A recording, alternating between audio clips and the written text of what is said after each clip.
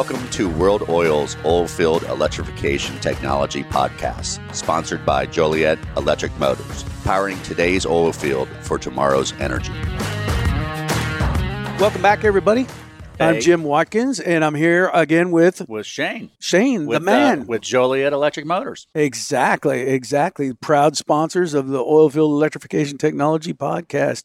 And we're back. This is the new year, January now. We're back in our favorite recording studio at the Blend Bar up in the Woodlands. Just had another spectacular lunch on a crazy day, right? That weather out here today is insane. It was pretty gnarly out there. You know, the saying goes in Houston, wait a minute, and the weather will change, and it definitely was changing by the minute for out there, for sure. Yeah, when I was driving up, I got a tornado warning, man. I got a tornado watch warning.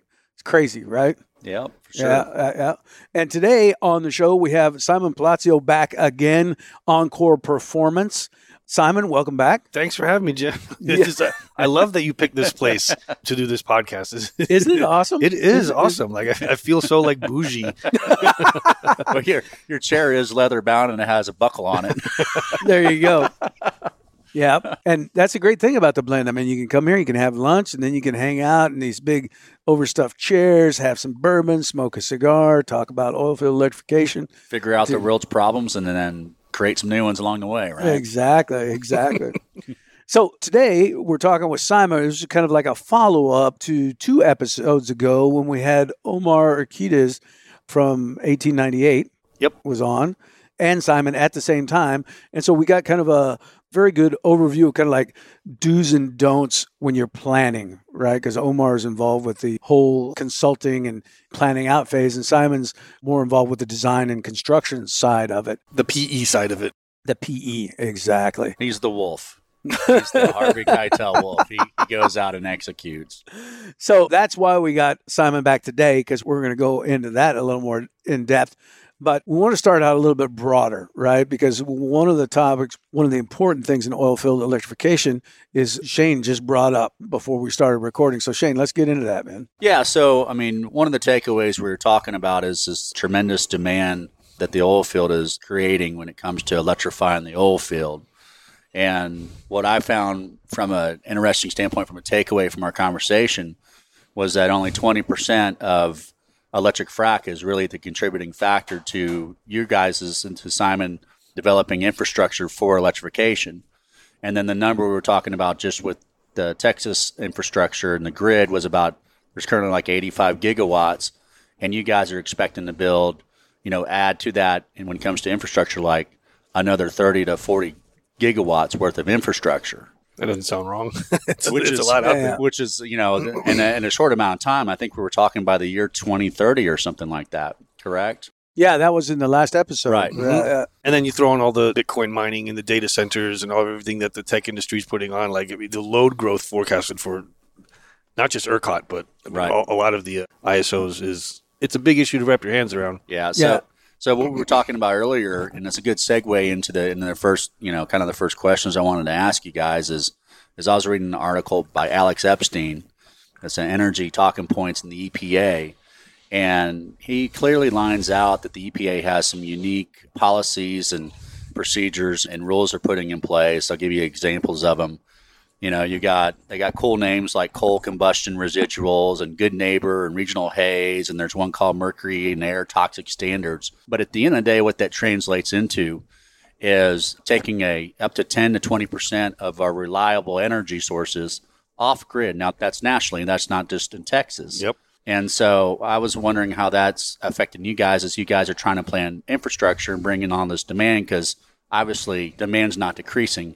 At least nationally. Yeah, so when you say globally. It affects us, I mean, us as Burns McDonnell, who we're designers and engineers, what it affects is our clients. Right. I mean, we work with folks, who have these big, I'm just saying EMPs, right? But not just EMPs. We work with, technology. But me specifically, I can speak to that. We have some potential clients that are looking for build-outs over the next 4 years. They're saying, we need 400 megawatts over the next several years. And then you're looking at, what the regional utility has in capacity and what queues there are for available generation, and then the forecast for what's coming offline, and it's like, where are we going to get that, right? Where are we going to get that? And as an EPC and engineering, construction firm, it is not, we are not, developing and making those plans to build big generation. I mean, when we are hired to do the engineering and construction for it, but as far as policy side to drive that, I mean, we see it every day. There needs to be a shift in policy at some point that's going to further incentivize dispatchable, reliable, rotational inertia-driven generation. There is no reliable evidence to say that we can power 100% a grid completely, without importing power and stability, from adjacent grids from non-rotational sources. Mm-hmm. And by non-rotational, you mean like solar panels and exactly. things that don't move, right? Exactly. So there's a concept that when it comes to the grid called rotational inertia that adds the frequency stability to the grid. So if you, for example, take some static load, we have this many megawatts that is a load source on the electric grid. And let's say for some big event, everybody turns on their air conditioners and heaters and everything at the same time. And there's a big power demand that's going to draw a lot of current. And if you think about that at the generation level, the generator, let's say it's a steam turbine generator or natural gas combustion driven generator, something that's spinning and generating, that spike in current that's coming out of the generator is going to create counter torque on the rotor of the generator. And that rotor is a big, giant metal spinning thing, and it has rotational inertia. So even though you might kind of hit the brakes on it a little bit and the counter torque is going to want to slow it down, it has a governor that can open the throttle valve, put in some more steam or or burn some more natural gas. But that big rotating metal chunk of rotor is where that frequency stability on the grid comes from.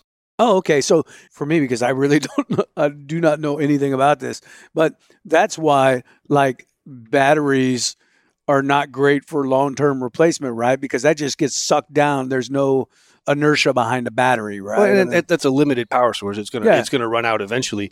But that transient stability, if you put a big power spike on there, something with a big giant rotating metal rotor can handle that transiently. Now, if you put a bunch of solar panels in parallel and whatever, and you have a big power spike on it, how does the different generation sources handle picking up that load? I mean, that transient event on that grid makes things go crazy and circuit breakers start popping, and it can't handle it. So the issue with going very, very high in renewables like that is a lack of rotational inertia stability for frequency control on the grid. And if the frequency starts getting too low on the grid, which was one of the issues with the winter storm, if it gets too low too long enough, then generators will start tripping off because the RPMs on machines are getting too low. But for things like solar panels, the ERCOT has, and the California ISO, they've got a few studies about where events, occurrences, whatever the word that they used for it was, when there was some electrical fault, maybe 100 miles away on a transmission line or something, a single line to ground fault, and further away, an entire solar array, a big solar field, tripped offline entirely. Wow. Because it can't handle some of that transient. Right, the transient load, yeah. Mm-hmm. That's interesting because that aspect, I guess that's the engineering aspect, that's your bailiwick in dealing with this, is fascinating because I don't think most people understand it. I mean, Shane, you probably understand that inertia thing because of the motors, but for me... I'm still stuck at bailiwick, man. I'm going to try to use that in a sentence later on the day. You don't hear that in a sentence very often, that's for sure. But I mean, that type of thing is something that I don't think most people understand, right? You just for the average Joe, electricity's electricity. I don't care whether it comes from a solar panel or it gets confusing for some folks because they'll turn around and say, well, what do you mean you can't have something powered 100% off of renewables like a grid? Like I heard Germany did it or something like that. But what they fail to realize is that Germany isn't an island. Right. You draw some lines on a map and say this side's Germany and this side France, but it's not an island. It has transmission lines that connect to, it's not an isolated grid. Right. It is connected to its neighbors, to Belgium, right, to Italy and Austria. So they can say we're 100% renewable. Well, that just means that you are not burning carbon or whatever inside those borders, but you're enjoying the benefits of the grid frequency stability from all your neighbors that you're interconnected to in a larger grid. Ah, interesting. Does that make sense? Yeah, totally. And so there are states and counties and cities within the U.S. that are trying to kind of pull the same thing. Like, well, we're 100% renewable. We're 100% solar power. And it's like, maybe if you think about, you're just in this imaginary box, but you're still connected in a greater grid to everyone around you that is providing, rotational inertia stability on the frequency on your system, and you're just leaning on them to do it for you with their, their power sources. That's some tricky sleight of hand right there. I'm going to watch for that in the future. I'm going to sound really intelligent. One time I'm going to be somewhere and someone's going to be talking about that and I'm going to bring that up. I'll be like, I don't know. Are you really 100%? You're not connected to anybody else? Because that's what everybody says, right? That's what everybody says. Well, they can be. They can be. They just won't have power 100% of the time. Right. Well, and I think that's an important point, right? That no matter when you're talking about renewables, solar, wind, and everything, I mean, the wind doesn't blow all the time. It's not always sunny, whatever. I mean, that's where the fossil fuel market comes in and fills in, right? I mean, you still need, no matter what amount you have, if the energy is coming from something that's transient, as in wind or sun, you got to have something that's stable backing that up, right? Yep. So, I mean, that's why we'll always be around, I think, in the oil and gas business. I think I'm good for the rest of my career, which could be tomorrow or, hopefully a little longer than that. So yeah, for sure. And the point we're making is not new. I mean, this just 10 years ago, people were saying eventually we're going to get to a point where this is a problem. And then you have like the Winter Storm Uri and the other winter storms, right. and California's got the rolling blackouts. And a lot of it is just you don't have dispatchable energy sources that are providing the grid. But it's not enough to change people's minds yet. So the consensus, amongst some of the folks that work in the industry, at least I've, been in this talk with at Burns and Mac, is like, it still has to get worse before you start changing public opinion. Like, well, then let's finally build some more nuclear power plants. Right. If it's legitimately about carbon, then, build a nuclear power plant. And then now you've added, that stability to the grid that it needs. Well, speaking of which, we were talking earlier, and, you mentioned that most of these nuclear power plants were built 40, 50, 60 years ago, and they're getting to the point where they've got to be upgraded and addressed because they're going to their lifeline. There was only a certain amount of technology available to support that type of energy source, right? So that's potentially coming offline as well, or we're going to have to do something about that, right? Well, think about where we currently stand. I mean, I think Georgia built a nuclear power plant, or they're in the process. But besides that, the United States has not built a nuclear power plant since 3 Mile Island in 1972, 1973. Right. And if you think about, around then was the last one we built, that means the newest nuclear power plants are 50 years old using technology that's 60 years old. Wow. And then we're still running ones that are even older than that are, technology from the 1950s. And yet the technology exists to make much, much better ones. There's just kind of a public refusal to do so. The ones that we have are fine, that are in 1950s technology and they're 70 years old when they only were designed for a 40-year lifespan. That's okay. Keep them going because we can't handle the repercussions for shutting them down. Those are too dire. But building a new one, so how long would it take? How long would it take to build a new one? That's your previous experience. So you missed it, Shane. That's his previous bailiwick. I started actually. I missed my opportunity. Thanks. Long before Burns and Mac, I started my career in the nuclear power industry, and I left not because I didn't love it, not because I didn't think it was awesome or really, really cool. It's stagnating, right? Because you're not building new plants.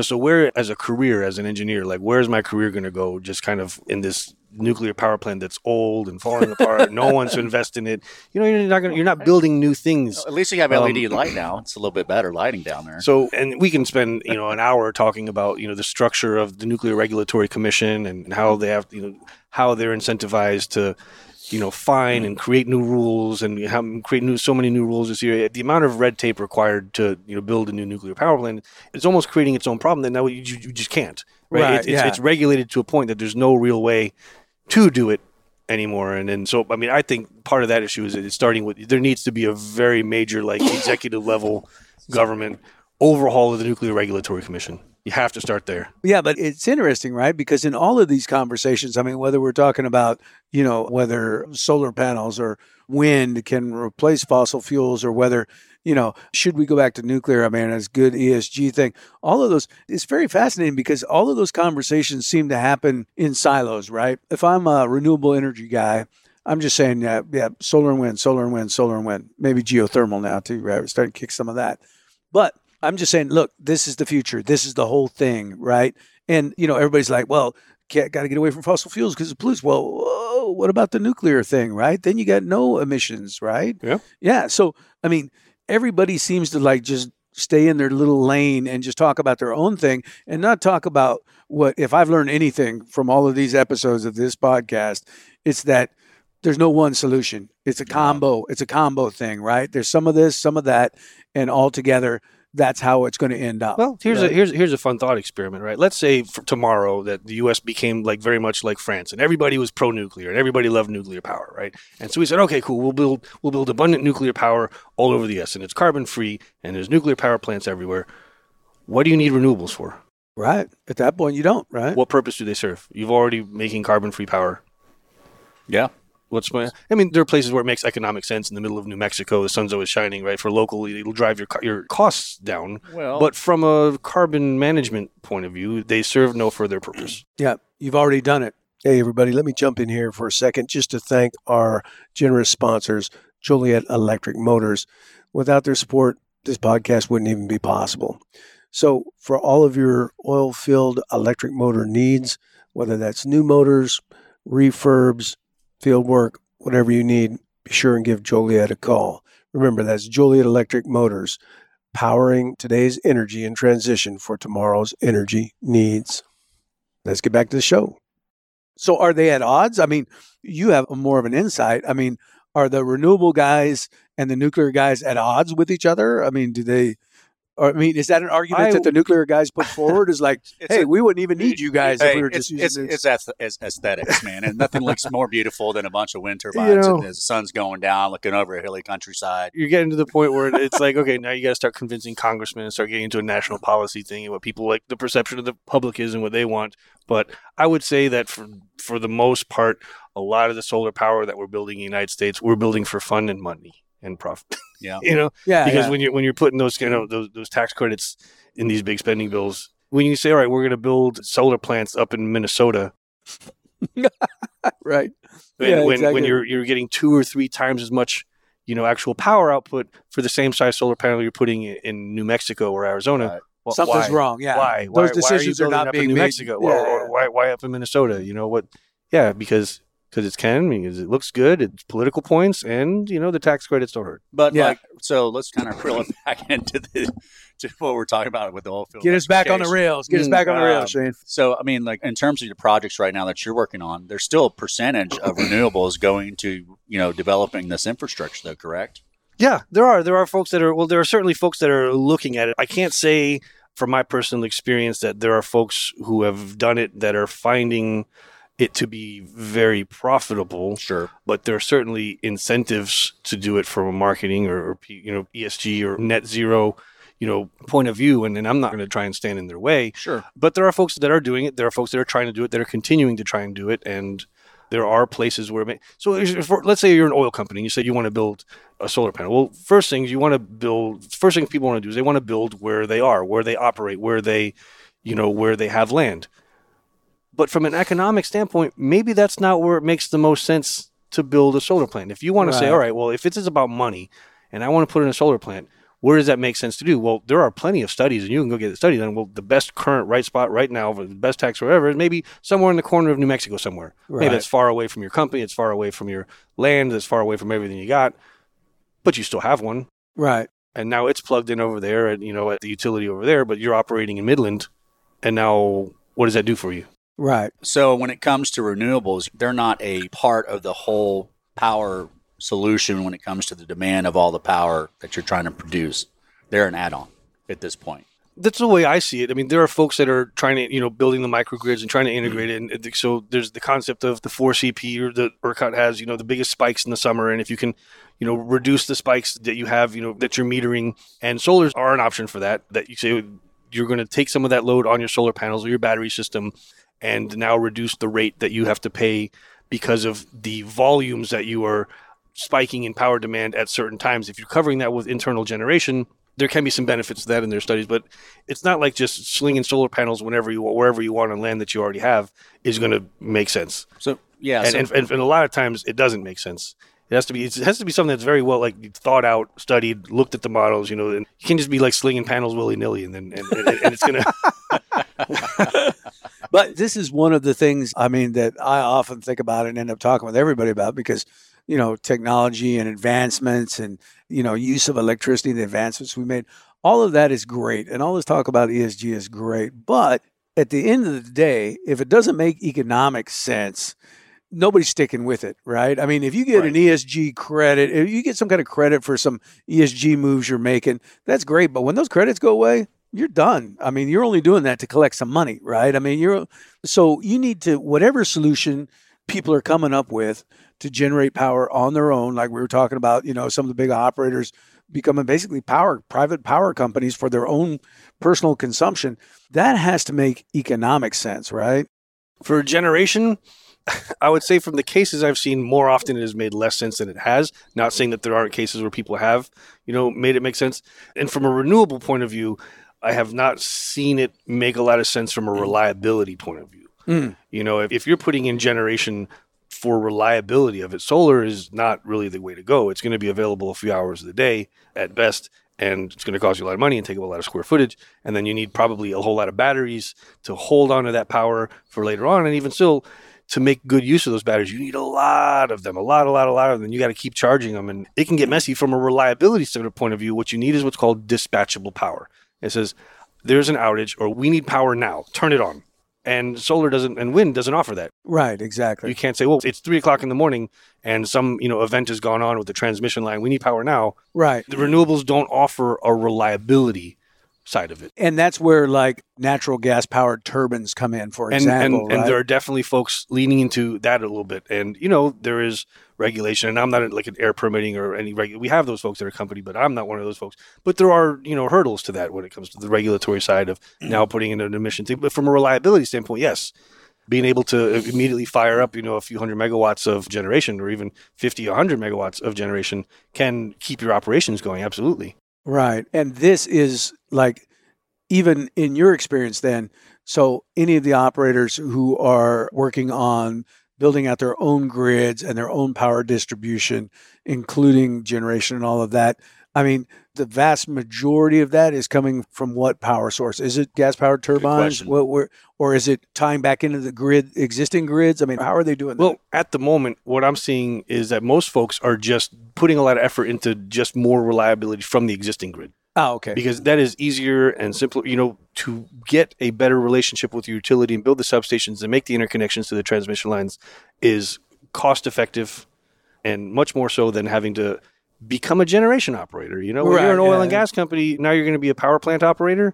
Right. At the same time, it's a whole different wing. It's not your core business. Right. Exactly. Yeah. And so it's bad enough that they're going to have to operate their own basic distribution utility, right, to get their electricity wherever they want. Especially because if you're going to go through those efforts, now a lot of the folks that we're working with that really have these aspirations to build, natural gas generation, which from a like I said, a reliability standpoint, that makes a lot of sense. It's dispatchable. You can say, hey, we need it now, turn it on. Yeah. But what do you do with it otherwise, right? When you don't absolutely need it? Well, you can, offset your load from the utility, but are you really going to get a better cost from, a 200 megawatt generator burning your fuel than you will from the electricity rates? I don't know. I mean, that's something you should think about ahead of time, because now maybe you've got this big machine that is less economic than just buying the same amount of power from the utility.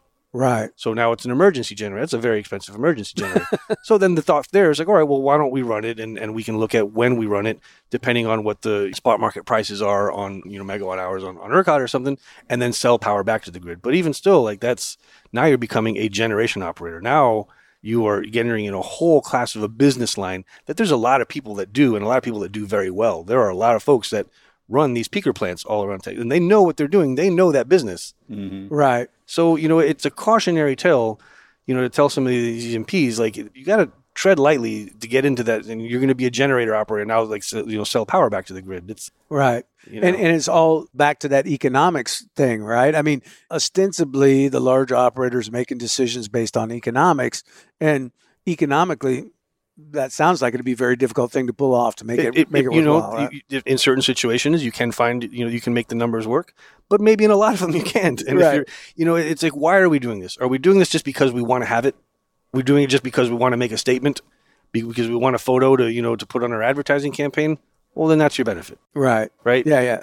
And I would hope there would be a lot of people doing the advertising campaigns. There are certainly folks that we work with that they're building a solar panel farm to build a solar panel farm, and they got a picture of it next to their operations, and that's it. High five. You got it. I don't know. I don't want to come across as like a renewable or generation hater, because, I mean, there are places where it makes sense. But I mean, what is your goal of building one because you just need a project to do, or you just want an emergency backup generator? I mean, if you have an emergency backup generator, that technology exists everywhere. You can go, I mean, hospitals have emergency backup generators. That's not new, right? Right. So why are we building what we're building? Yeah, yeah. And that's a really basic question. I mean, that's like an Omar question, right? It's like, do you guys really need all this? I mean, what's the point of this whole thing? Because not only do you have to make that economic decision whether to pull the trigger, you have to be thinking about, okay, what is the real benefit to my shareholders and my company from doing this, right? Yep. But also you have to think about, can we actually pull this off? What's the cost going to be? Because we're talking about there's bottlenecks on some really important things to putting together a grid by yourself, right? Yeah. So the funny thing is, like, some of the C-suites in the E&Ps, man, they're brilliant people, very smart people. They're making billions of dollars for their company. They're geophysicists and scientists and have all these degrees, and they are really, really smart people about what they do. But some of the folks that I know from, like, Omar's team, for example, they have to sometimes occasionally do what's called, like, disapproval cases, where there's an executive or some C-suite person at an E&P somewhere who's made up their mind. They saw some report somewhere, or they've been influenced by someone somewhere at some conference or whatever. They're going to build a solar farm and batteries. They're going to do it. That's the way they're going to do it. And they tell the team, like, we're doing this. We're moving forward. This is the way forward. And so they start running the numbers and say, this is going to be a big cost. It doesn't make a lot of sense. It's not, what is the payoff? But that person, that executive, is convinced. Then it becomes a disapproval study. Like, all right, if you're telling me that, no, this makes sense, we need a third party to actually run us through all the numbers and show us how bad of an idea this is financially for the company. And we have, or Omar's team, some of the folks they work with have had to do that and turn around and say, look at the data. I know what your gut's telling you, but look at the numbers. And wow. That's crazy, right? That it could be to that extent. I mean, because, I think when the C-suite guys are influenced that way, it's pressure from the financial markets, it's pressure from shareholders. Exactly. It's all this other pressure. And that would naturally be a very easy thing to succumb to, right? And there could be a shiny new thing like, oh, well, I heard that this company is making these types of batteries and whatever. And, there's, big name people all over the news with social media things that are, promoting certain products or whatever. And it's the new biggest generational change shift and whatever. And it's easy to influence some folks that are not in that industry. Or somebody's getting ready to launch an IPO. No, I mean, there's so many ways, that could be influenced. But let's say, you got guys you're working with, you got projects that are underway now, but there are like some shortages of just basic things, right? I mean, we always talk about supply chain stuff and about inflationary costs. We were talking earlier about contracts and people, sign a contract. Oh yeah, I'll give you this at this time. And then they're coming back and like, sorry, can't do it for that. Now I need more money and stuff. But I mean, what about the fact, what were we talking about where, lead time went from 4 to 6 months to 2 years? Yeah. So right now in the power industry, at least what, the stuff that I'm working on, the biggest lead items right now, the biggest hurdle for that is power transformers. Not your small, like liquid, or not your small dry type ones that you do for 120 volt circuits. I'm talking like, 3-phase, maybe, 69 kV. That means 1,000 volts. Liquid filled, big transformers that sit out in an outdoor substation yard, where those may have been, 4 to 6 month lead time pre-pandemic. Now we used to say, lead time in weeks. You call it differently. We're at, 30 weeks, or we're at, 40 weeks lead time. We don't use weeks anymore. It went from weeks to months, and now it's like that's over 2 years. That is over 2 years. 2 years to put a transformer or high voltage circuit breakers. When you say 69 or 138 kV circuit breakers for an outdoor substation, you can be looking at that long of a lead time now for a lot of these materials. So, in some of these big build outs, that you're really looking at planning out and putting things on order or doing bulk orders. We have some folks that got smart out ahead of time and say, all right, well, if this is such a problem, let's order 20. Oh, that didn't mess with anybody either. That doesn't mess with anybody else. Right? Now it's the push and pull with everybody, right? It's kind of like toilet paper when COVID started, right? Yeah, exactly. And then you get the knock-on inflation effect of nobody else can order them. I got 20 on order. And things are getting dirty, people paying to cut in line. That's insane to think that could, that is happening right now, right? I mean, even as we speak, that's not some imaginary, fictitious thing that's going on. And it's got a real impact in the electrical infrastructure build out for, the oil fields, because as the E&Ps are moving towards things like electric, drill rigs, they want the electrical infrastructure there. So when they show up with the drill rig and they plug in, it's good to go. Right. But drill schedules change. the electrical engineers don't get to tell operations and all those, real petroleum engineers, well, this is going to be available, when I say it's available here. And so adjust your drill schedule to fit, our project execution on the grid. No, I wish, right? I wish that I had that the electrical engineers had some kind of. So what like are you that. bringing? You bringing diesel generators then? Or are you bringing a gas turbine or it's somewhere remote? I'm not going to say that our project teams have ever had to, it's a customer. But it is a schedule-driven issue. That drill rig is going to be there at that day, and that infrastructure has to be in place ahead of time to support it, which is why you're building a grid for 5, 6, 7 years worth of growth, so that when they start drilling over there in that acreage over there, that infrastructure has already been there for a year. Right. So for your customers or for electrification of the oil field in general, right, it would be a good idea to have your hands on portable power and know exactly what kind of power you have available. Wouldn't you recommend that as a strategy moving forward? I would not say it's a bad idea to have good connections and business cards with folks who are, readily dispatchable with mobile power generation. And it's not a new concept. I mean, those guys are out there, friends of ours. They're out there doing it because it happens. Yeah. Sure. The technology is electric drive, right? I mean, and not even just drill rigs or frac rigs. I mean, a lot of folks are moving towards electric submersible pumps, the of course. ESPs, right? Yeah. And they're going to sit there and, pull, 3, 4, 5 megawatts almost 24 hours a day. What are you going to do? If you've got, 100 of those out in an acreage, you're going to put like 100 diesel generators out there and then go fill, top up the diesel fuel every day. That's where the renewable has an argument, right? As long as you've got a way to coordinate with an energy storage system that's economical and reliable and can deploy enough to support that with whatever other power source to support it, that's going to be a rotary sort of power source. That's where it kind of makes sense to impart some sort of temporary disruptions for sure. Yep. But I mean, even with, some of the best solar and battery systems that are out there right now being deployed, on utility scale, I think in California, some of their best, you get 4 hours out of the batteries.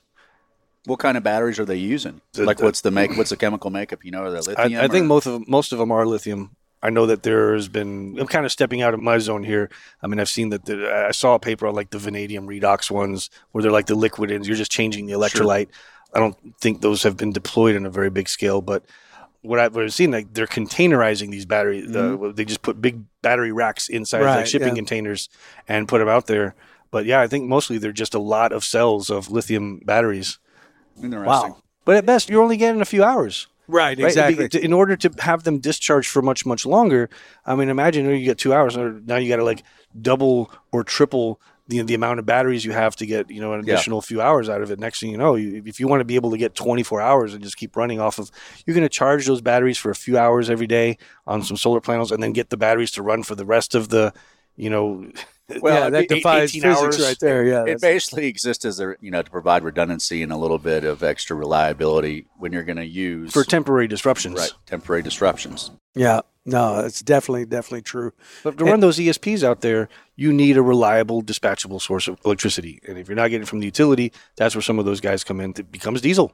Yeah. Well, and it's interesting because if we tie back to the first episode where we were talking about kind of like the do's and don'ts of putting together your grid and, common pitfalls and things, it seems like, I mean, this episode and talking about just stepping back, taking a look, do you really need it? And if you do, can you build it out in a timely manner to meet what you're trying to accomplish?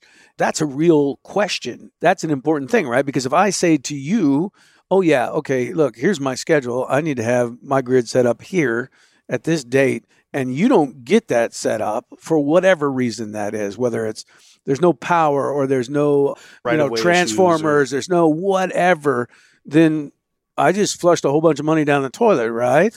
I mean, in the end, a whole bunch. Okay, let's unpack that one. Right? Theoretically, if the electric drill rig shows up, and for some reason whatsoever, I'm not saying this ever happened to us, but the utility power is not available for it. Yes, there are those dispatchable, folks that can bring big, systems of diesels out, but it's not like when the drilling is done and the fracking is done that electric need goes. Well, you're still going to have those ESPs, right? Yeah, right. So you're still building the infrastructure for the long-term running of the ESPs, right? How much of that, I mean, do you see, especially on the project side, then, I mean, I imagine, in the best of all worlds, they want it out there when the first stuff starts showing up, right? Mm-hmm. Anything that can run off electricity is like, oh yeah, just plug it in over here. Look, we got it all set up. And if it's not that, how tolerant are they, or where do they kind of draw the line? I mean, you guys, as somebody who's building it, I mean, I'm sure you have to give guarantees of some kind, right? I mean, there's some contractual things about like, look, man, we're building this out for this, I mean, how does that work? For a firm like us, we have to stick to our project schedule. We work on a project schedule where we're going to build what at what time and what phases with the power engineers of that E&P. Oh, okay. Right. So that E&P's got their own power engineers, and they've got to be able to work with their internal operations folks to say, look, this is their general plan that they're going to be drilling here or moving here, or in this big geographic area that we're putting the grid in overall. And then based off of what they're getting from operations and their drilling schedules, they have to turn around and communicate with us what circuits, distribution line circuits, are going to get prioritized where.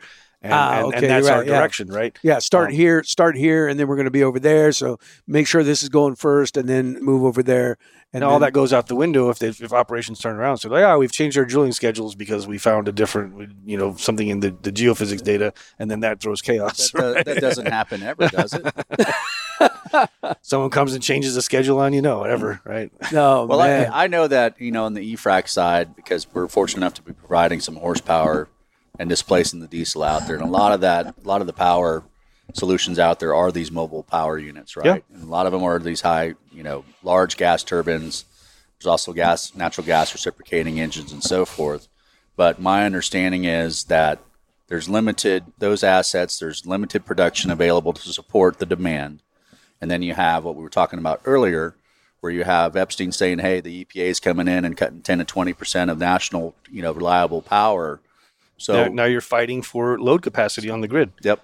And, not everybody's showing their cards, right? So let's see, you're EMP1 and you're EMP2. Right. Well, now you're like, all right, I know that I need, 50, 70 megawatts on the grid, and you're having that conversation with the utility, but you're not talking to EMP2 about their plans, and they're talking to the utility right. like, we need 50 or 70. And number 3 and 4, everybody has their own demands, and eventually the utility's like, well, who's first in line? Because mm-hmm. Right. Because if you do, 1, 2, 3, 4 and add up everyone's demand, like it's too much, you right? You run out. That's when it becomes last in line. It's like, sorry, no more load capacity for you. And that's where you get the inflation, right? I mean, because if I had 4 operators who needed exactly the same amount, but I could only provide 3, I don't know. Is that a thing you can do in the market and just go and say, guess what, you guys, I'm going to supply to you, but we need to redo the contracts because it's going to cost you more. There's still a public utility. I mean, I don't want to step too far in my lane. I think that's one of those questions that Omar can speak to quite a bit more, having, his background in ERCOT and all that. But it's not like for more money, we'll find more megawatts, right? Right. I mean, it is what it is. When it's run out, when the capacity available is run out, it's run out. Right. And that's a very real issue, as not just ERCOT, but different ISOs, they want to start, shutting down these thermal power sources, their coal plants or whatever. Right. And not saying that I want, coal plants to exist forever, but sure. If we're going to electrify the world, you have to be, putting megawatts into the grid if you want to take them back out. Yeah. Right. So, I mean, kind of my point is when I'm trying to drive home, and you guys never are going to ever miss a delivery schedule. That's never going to happen. Ever. Never has happened, right? Nope. So that's why you go Burns Mac, ladies and gentlemen. Exactly. But at the end of the day, when it comes to, bridging a gap, if there's, worst case scenario, it's a good idea to have a plan B because there's multiple demand drivers that are taking away the options that are available where the end user, the customer can benefit from lower emission power source like a gas turbine. Right? 100%. Yeah. I mean, those folks are all partners in this. And not just because, I mean, I don't know how many EMPs are actually going to electrify 100% of their assets. Sure. Doesn't make sense. There are just geographical outliers. Like 90% of your oil, your pads are in this. Or they're going to be running area. Diesel backup power to support the power until they have. And then you've got that one pad that's just like 50 miles out there on the other side of the town. Like it doesn't make sense to build a single 60-mile power line out there to power like one oil pad. Like it just that doesn't. And you're not going to build a new substation, a new transmission line for it. Like just 4 acres of solar panels, like $50 million for like one oil pad, right? Exactly. No. So that's interesting. So Simon, wrapping this up, then. So, from your side, from the planning, the engineering, construction side, what would be the one takeaway you'd want operators to remember? Well, I mean, I was going to answer to like, you just need a long-term partner that is going to help you with those plannings. That's going to work with your operations and get out ahead of those drill rig schedules, because you don't want to be the power engineer at, oil company A saying like, yeah, we spent all this money and ordered the transformers and everything like that, and then the electric drill rig shows up and utility power just didn't make it in time. And now you got to change your whole schedule on that drill rig. Like, that would be terrible. Because the partnership is the key thing, right? Because these are not one-off things that it's not like you're buying a new iPhone or something. This is going to be around for a long time. Right. You need somebody who's going to be with you the whole time. Same project team, same people. You exactly. need the partnership in it. But I mean, also the other key point, I think Omar and I talked about this on the last one. Maybe we did, maybe didn't, or to what, perspective. But the E&Ps that are building the electrical infrastructure like this, you can't just think of yourself as a support wing of your company. Like, you have to start treating that wing of your company as its electric utility. You're going to start operating 1,600 miles of distribution lines. Yep. And you got to start thinking about like asset management and monitoring, and then having, maintenance plans and programs. I mean, if somebody drives into the wood pole by your house and takes up power, in 30, 45 minutes, CenterPoint Energy, whoever the local utility is out there, they're out there with bucket trucks. They go and they fill it. Max, they have yards with extra transformers and wires. They go fix it. They respond because that is their obligation as a utility, and they are set up for that. Yeah, and unless you're thinking that way, you're not going to have that stuff, because the bean counters are going to be like, what do we got all this stuff sitting around for? Why do we have a big yard full of wood poles and transformers? Exactly. Because you're going to need them in a heartbeat. Yeah. You got to have that section back online in 45 minutes if there's a lightning strike or a whatever. Yeah. Well, it sounds like to me that, and not to be a negative Nelly here or anything like that, but I mean, in terms of reaching the goals that are out there for the year 2030, that's not too far away. 7 years away, and we might have to temper those expectations a little bit for the ideal of having, whatever the oilfield electrification is that we're headed towards, whatever that ideal is. Sounds like we're going to have to temper that a little bit. Yeah, for a lot of reasons, right? I mean, what Simon's been saying, right? But I mean, also you got capacity, you got shortages in equipment and supplies. I mean, there's a whole myriad of reasons. And so that's interesting, because that would make another great episode somewhere down the road, talk just about, hey, frac capacity is expected to expand by this much. We need this much infrastructure behind that. Are those numbers realistic or not? Right. Because that will curtail the use of electricity in the oil field if you can't build a grid, you can't get the equipment to finish the grids, and people are just going to be like, well, no, we just can't. You'll be running electrically, you'll just be using diesel to generate the That's power. true. That's true. Which kind of degrades the ESG benefit you get from running electricity, right? Right. But it's not all ESG, I mean, right. So public folks are doing ESG, but the private folks, there's still value in. Sure. Look, I mean, your ESPs are going to be 3-5 megawatts of power pull each month, and if you're going to put generators out there for each one, or you're going to hook it up to utility power. Yeah. Yep. Does that equation change a lot though? Because I guess it depends on sheer number, right, of ESPs you got underway. But load density, how many of them are in one? How tightly packed the wells are, basically, right? Yeah. Okay. Interesting. So then it becomes a question. Well, if you have a wood pole going out to each one with its own independent meter, now you're going to pay 200 power bills every month for every meter going out to every ESP. Right. Or do you have one centralized substation with one meter on it to the utility and then feed it from there? It's designing. Now your billing department only pays one invoice for, what we call it, 80 megawatts of load versus having 50 power meters for, 3 megawatts each. Right. Exactly. Now that's fascinating, but does the math always work on that? Like if we say, because now, with pad drilling and stuff, you get a whole bunch of wells. There'll be a whole bunch of wells down there. I mean, the numbers are huge on some of those. When you look at the underground visualization of what those wells look like. Yeah, right? Exactly. Yeah. But where does that crossover happen, right? Is it like, hey, man, I got 100 wells in 1 acre, so that makes sense to do that? Or is it 200 wells? Or what 42. Is it? 42? I have no idea. I'm just making up that's the answer to the universe. Of course, that's the answer to life. No, but there's no static math on that. It's case by case. Sure, yeah, and those are the types of studies and planning things that Omar's teams does. They do those different scenarios and economic analysis on this. If you wanted to say electrify all these 100, then that's this much money, which is this much per well. But then if you did like 50, and then that's going to depend on how spaced out they are, where you'd have to put the substation, what the substation capacity would have to look like, proximity to the local transmission line. You kind of need like a custom analysis of like, you get your KMZ, your Google, Earth files or whatever software you're going to use, the ArcGIS, and start looking at where are your well pads at, where could you actually feasibly put a substation of what voltage class, and then distribution circuits. If you want to do all this would be a plan for, 150 wells of this type. Well, right. And then in this area over here, I was like, okay, well, that's kind of expensive, but these kind of far out of the way. And what if we, took out all these geographic outliers and just did the 100 ones that are, more clumped together closer in this area? Oh, well, now our price per well has gone down a whole lot, right? Well, yeah, that's a lot of variability, man. Yeah. It's a lot of variabilities in that equation for sure. So that's the important thing to remember, Shane. Get a partner. Isn't that the same with Joliet, right? When you're talking about electric motors, isn't it the same? Get a partner, man. You got to have somebody who's going to stand behind what they're doing. Isn't that right? Absolutely. Yeah. Reliability. Redundancy. That's it. And availability.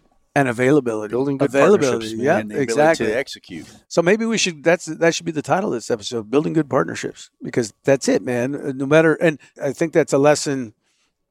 Okay, here in our discussion, but in the larger oil field and in life in general, right? I mean, if you get a lawyer when you're younger and you stick with that guy, We're going philosophical here, folks. that's a gut. That's what I'm saying, man. I'm saying, Preach. no, it's true, man. It It's is. true. You want to have relationships, reliable people. Here's a funny one: car mechanics. Absolutely. You get a good car mechanic, man. You don't let that guy go, right? I mean, you're taking every car you buy to that same guy. So it's the same thing. It's all about partnerships, whether it's with Burns and Mac, Joliet, or even with World Oil for that matter, right? So there you go. You're not going to build long-term relationships being a transactional person. Absolutely not. Yep. Woo, that was beautiful. Well, That was beautiful. Absolutely. we can't say it any better than that, Simon. So thank you for being on the show. Absolutely. Shane, you got anything else before we wrap up? No zinger questions. I think we covered pretty much everything I can think of at this point. Holy Simon. cow, we did cover a Yeah, lot. Simon, That's we for appreciate sure. you coming back This on. is so much fun. Yeah. Appreciate you guys. And Simon.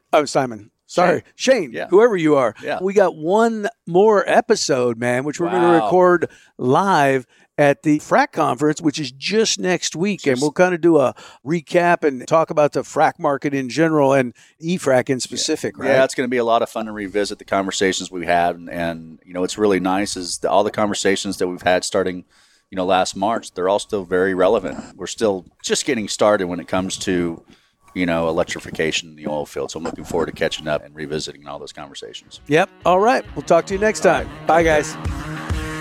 Thanks for listening to today's guest. If you have any questions related to today's episode, please email us at oetpodcast@worldoil.com. Today's episode is sponsored by Joliet Electric Motor, that's been providing engineered custom motor solutions for the oil field for over 30 years. If you have any questions related to your motor needs, please email me at shaneh@jolietelectricmotors.com.